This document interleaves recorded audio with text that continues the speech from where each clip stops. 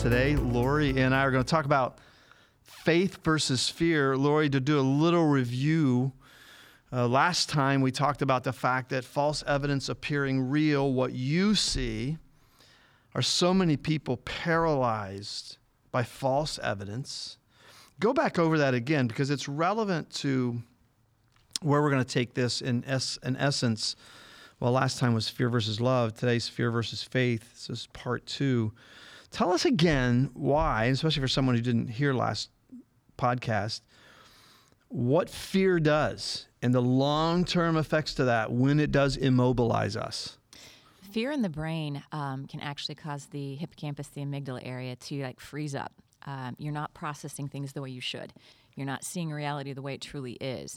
You're basically, I always liken it to the point that when you get that way, you're not taking those deep oxygenated breaths. You're not clearing out the fog. You're totally focusing on something that isn't always real. You're focusing on those fears, and those fears start to grow and take on legs and literally are taking you on a journey that none of this is happening. This doesn't need to go this direction. I tell a lot of my clients that your fear is literally starting to manifest things that aren't actually there. You've got to stop and just let that go and breathe through it. Which literally can happen, right? Yeah, truly. To you, it becomes real. Yeah, I've seen it. I've seen people bring about illnesses. I've seen people bring about, and it can go the opposite way. You have the exact same power on your brain going the opposite way. I watched my mom, through her own faith, heal right out of something where the doctors go, you have 6 months to live, and she wanted to live for another 12. So it's like, which direction are we going to go with this? Are you going to let fear take over and cripple you? Are you going to push through that and I'm going this direction instead? So Jim Dobson used to tell about in 1969, he's living in California during the Manson murders, and Sharon Tate had been murdered and everything. And in the middle of the night, he heard a bump against their bedroom door. And his brain is conditioned to Charles Manson may be in our house already. Yep. Los Angeles was living in that fear. Is the Manson family going to show up? So he gets up and he pulls to open the door, and it won't open because somebody's pulling on the other side.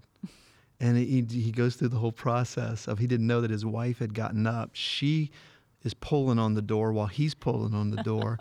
And he thinks Charles Manson's on the other side of the door. And just went through this whole escalation where in his body, the Manson family was on the other side of that door. You're creating a delusion. You're creating another delusion.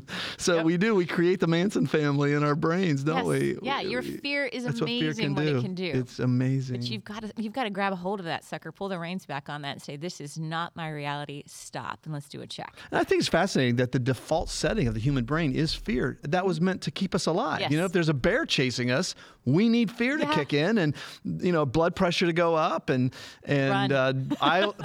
pupils to dilate, and oxygenation to happen. I mean, we need all that. Run. That's when you need that. Yes. Yeah, exactly. But if it's chronic, no, bad. It's crippling you. So that was, the episode last time came off of when you did the initial recruitment for Brain Boot Camp. You experienced this sort of wave of fear that came out into the atrium at church. Mm-hmm.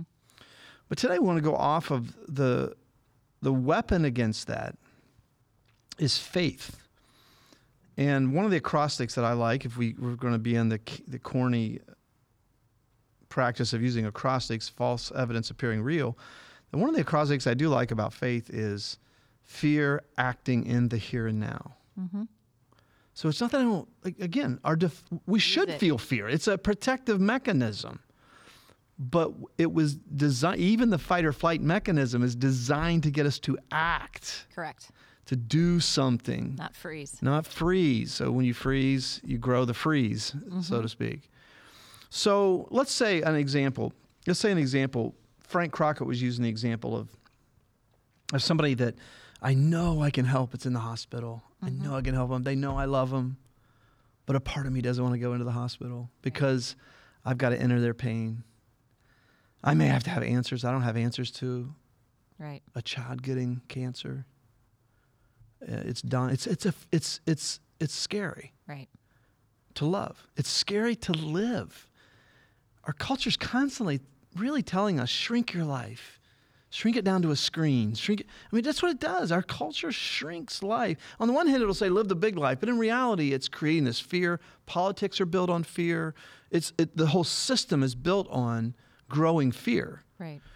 And yet, I think most of us would go, no, that's not the way I want to live, but we succumb to it. I had a guy tell me the other day, don't play sports over 40. Well, I blew by that barrier a long time ago, and I don't plan on stopping. I mean, I don't. I would rather go out that way than, another way that is a lot slower and a lot more painful. I think that when it comes to our brains, fear is kind of like a warning signal, and it's going to tell you turn left, turn right, get ready, buckle up, whatever it is. But it doesn't mean that you're supposed to freeze.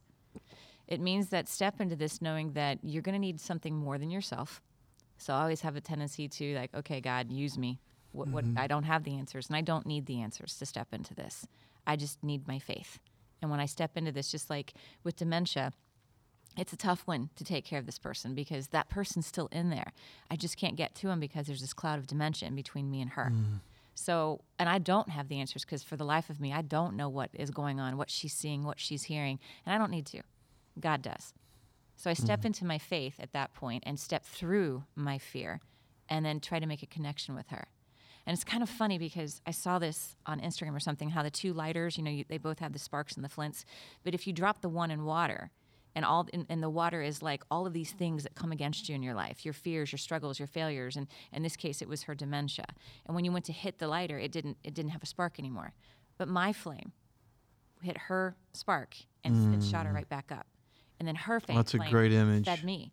So I was able to continue to feed her with what she needed because she was responding to what I needed. So it was really strange. The person with dementia was giving me what I needed to help her make a connection with me. That's a really great image. It was just obviously the context always comes back to community. It's always coming back to, I've used the example of the logs on the fire. You put them close together. That's how they keep the flame going. You spread them out in the hearth, it won't work. You got you build them up. There's a science to building a fire. Yes. That does. I love that imagery of the spark. The big thing. Let's talk about your faith in Christ because I know that's a huge driver. Being someone who went through this with your father, with Lewy bodies. One of the things I say, because people hear faith in our culture, have faith. Well, faith is not about how much faith you have. It's the object of your faith that matters. So the example I use is, what's better, to have a lot of faith standing on a thin sheet of ice, or to have a little bit of faith but you're standing on an iceberg? I'd rather have a little bit of faith. I'm standing on an iceberg because it's not about the size of your faith. It's what are you standing on, or who are you standing on? And the one thing that constantly we see that is immobilizing is the need to control.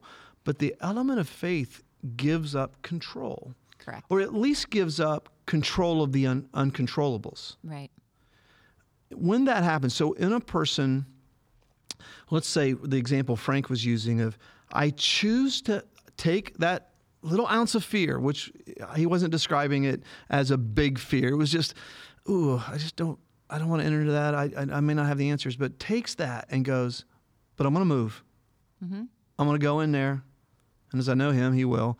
I'm going to go in there. I'm going to do it. What happens to the brain when you choose to be comfortable with the uncomfortable?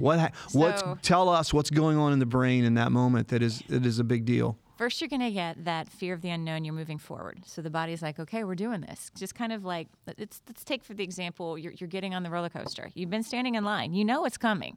And you're like, I don't really know if I want to do this. And everybody around you's like, come on, it's going to be fun. And you're like, oh, this is, no. And you get on, and then you lock the belt, and you check the belt, and you're like, why are they checking this? Am I going to fall out? So here comes all that rush of adrenaline, like, we're going to do this, we're going to do this. And that little clicking, ticking thing as it goes up that hill, and you're like, oh, I'm really doing this? Like, yes, you're going to do this. And at some point, you let go of that fear, and you step into this, all right, I'm equipped. I'm safe. I'm locked in. I'm not going to get hurt. I'm just going to go with it. And when you step into that and you just go with it, you realize you're capable of so much more than you didn't know. So the brain at first puts up all these barriers of like, are you sure about this? Because that's its job. Its job is to protect you. It's like, are you sure? Yeah. You're like, no, I don't have the answers, but we're going to do it. So I need you to be a little uncomfortable doing some of these things. Because as you get a little uncomfortable, you're growing new neuroplasties and new synaptic connections like, wow, I did this. And the rush of adrenaline that comes after you've completed something, or the endorphins, is the other thing that you get. It's amazing because, like, I remember, now mine wasn't diving with sharks. It was just scuba diving and surviving. But there was a person who was struggling with it more so than me.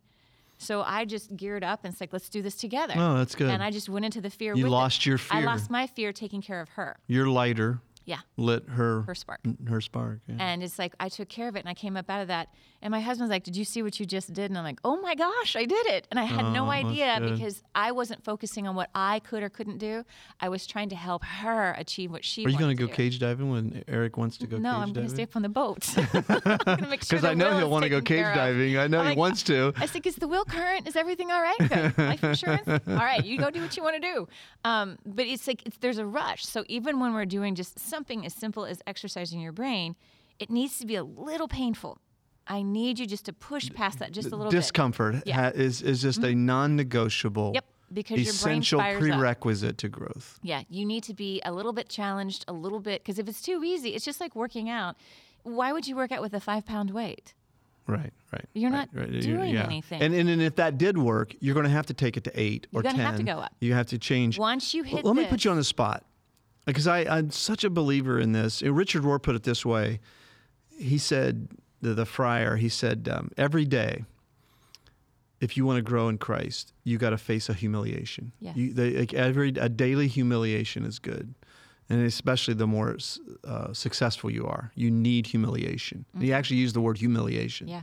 Whereas, oh, gosh, that's embarrassing. hard. And what he was getting at, he unpacks that and he says, what we call getting comfortable, being uncomfortable seems to be the Maginot line, that when you cross that, there's pretty much not anywhere you can't go. Correct. Once you learn to embrace, okay, we're going into France here. Mm-hmm. And once we step into France, the Germans are there, Yep. the Nazis are there, and there's no going back. Mm-hmm. Okay, I'm going to put you on the spot.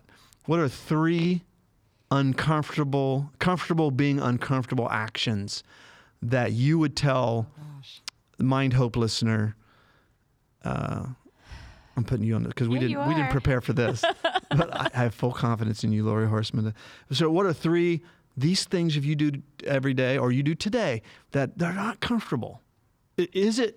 Well, let me prompt you. Is one of them going? Find someone to visit in a hospital. Find someone in your neighborhood who lost their loved one. They need flowers. And I mean, what?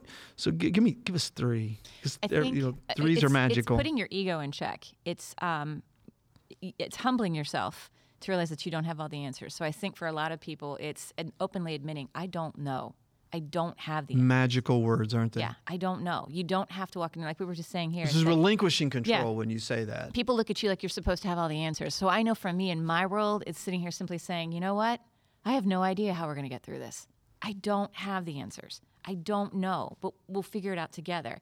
Because when it comes to dementia, I always tell people that every time you screw it up, you're one step closer to getting it right. Mm-hmm. The other thing is definitely humbling yourself in a situation where, especially when you're like, you have a tendency to judge quickly of others. You know what? Step into their shoes for just a second.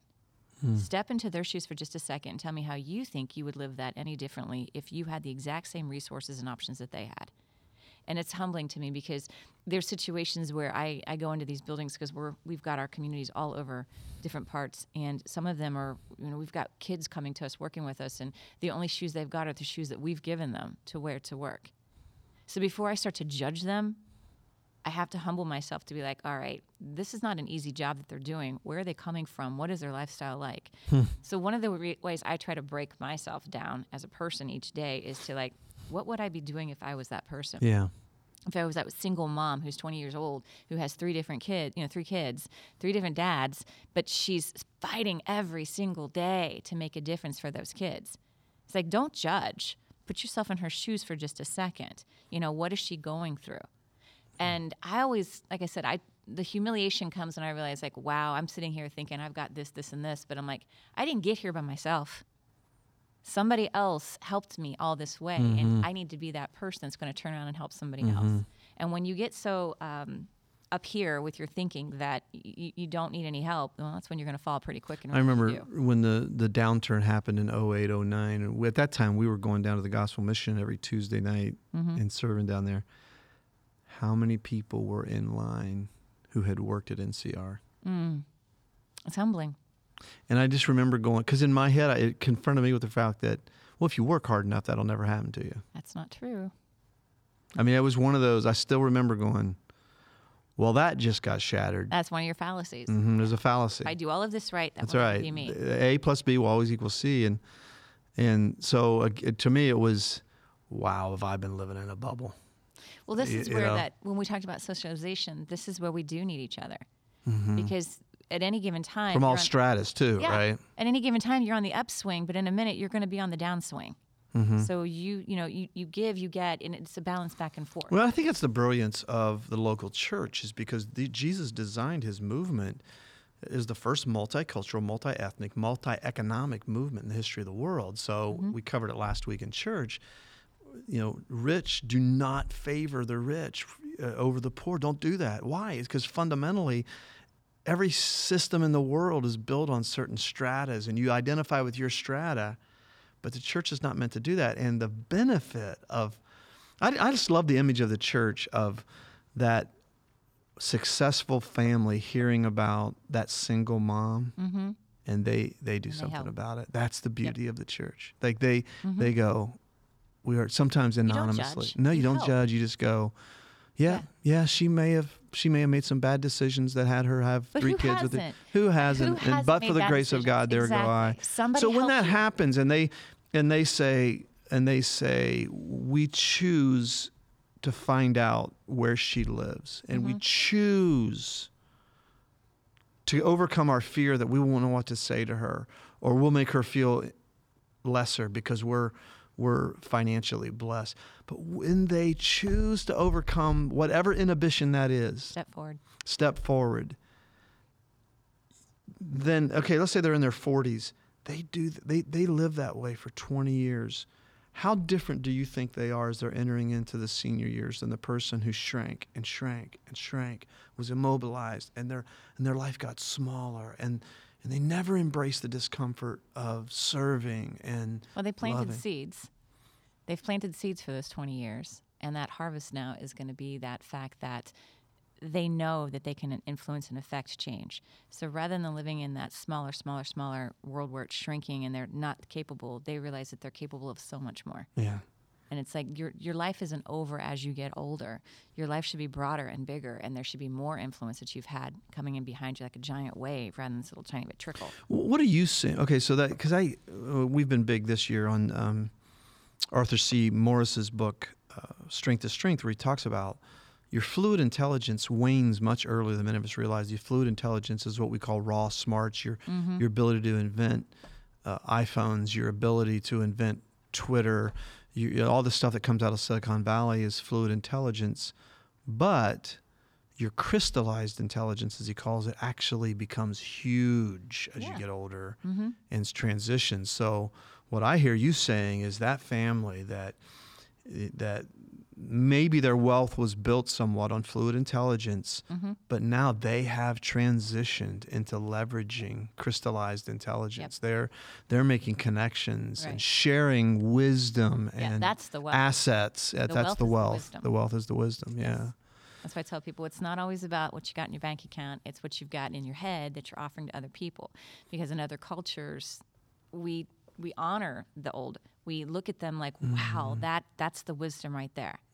And we don't put them out to pasture and shrink them down and pull them back. We don't do that. We look at them like, this is amazing. You've got all of this wisdom to offer me, and we honor that. And that's truly how you should be doing it, because then that brain feels validated, it has a purpose, it feels like it's still needed, and it doesn't shrink. Yeah. Well, I'm encouraged by that, because Eric's sitting here. He knows that I get really nervous speaking in front of teenagers all the time at 61. It just like, whoa. And I do have to go, okay, here we go. Yep. Every time. Just take here a step we forward go. and go. Yep, buckle up. Frank does the same thing. I mean, you just go, okay, I don't know what I have to say, but... But that's not for you, because this is the one thing I've learned quickly working with dementia is that, because working with somebody who has dementia is truly like working with somebody who's speaking a foreign language for me. We can't, because it's all about the breakdown of communication with dementia. So I don't try to make sure it's perfect and stuff. I just go and I let God figure out how it's going to hit that person and how it's going to resonate with them and then come back to me. I just let go. Because if I try to control every single aspect of Yeah, this, so true. it's not going to work. I don't know You what let I'm go doing. of I let control. go and I let God, like, here you go, girl. I'm going to put you here and you're going to say this. I'm like, okay. And I've come out of situations and looked at my husband going, I don't know what I just did or how that happened, but she seems to be better for it. Let it go. And I think that's where God's Spirit moves, is when we get on the edge of the Jordan River and we go, okay, I'm putting my foot in there and I'm trusting you're going to part this thing when Yep. you're ready. But Use that me. is Let's it's do on the it. edge of that adventure where He Yeah. does use you the most, and come to find out, it's what keeps you alive longer too, isn't it? It's what keeps your brain healthy, keeps I mean, your yes, body it's good healthy. to have a plan, but it's okay to Yeah. fly by the seat of your pants and let somebody else that you're standing on guide your steps. Exactly. And that somebody else, I mean, I've seen that the Lord does this incarnational thing where He comes into that moment of risk Yep. when it's out of love and goes, okay, now I'm gonna work here. Mm-hmm. Well, Lori, thanks. I think all of us who are listeners of the Mind Hope podcast are really benefiting from your crystallized intelligence, because you literally are coalescing experiential truth, your own experience, with professional intellectual research, and it is a powerful combination. And I know I, for one, am thankful, and I'm thankful that Eric has you too, because he's the kind of guy. We're wired similarly that we need to hear that. We need, like for example, the guys who are all about getting things done. We need that humiliation. We need that discomfort in a different way, relational discomfort. It's okay if it doesn't go your way. Yeah. It's all right. You say that as if you've said that to him already. Once or twice today. Well, thanks, Lori. And for you listeners, if you want to get a hold of us, you can go to southbrook.org, and you can click on the Mind Hope button. And if you want to get a hold of Lori in particular and you have questions for her on this, please engage with our community, because it's not just a podcast. Podcast was phase 1. Phase 2 is we've now started the Brain Boot Camps, and phase 3 will be the support system, which we think is the most important thing, because it creates that network of love. Definitely. It's what it creates, opportunity to share your faith. So thank you. Until next time on Mind Hope, this is Lori and Charlie.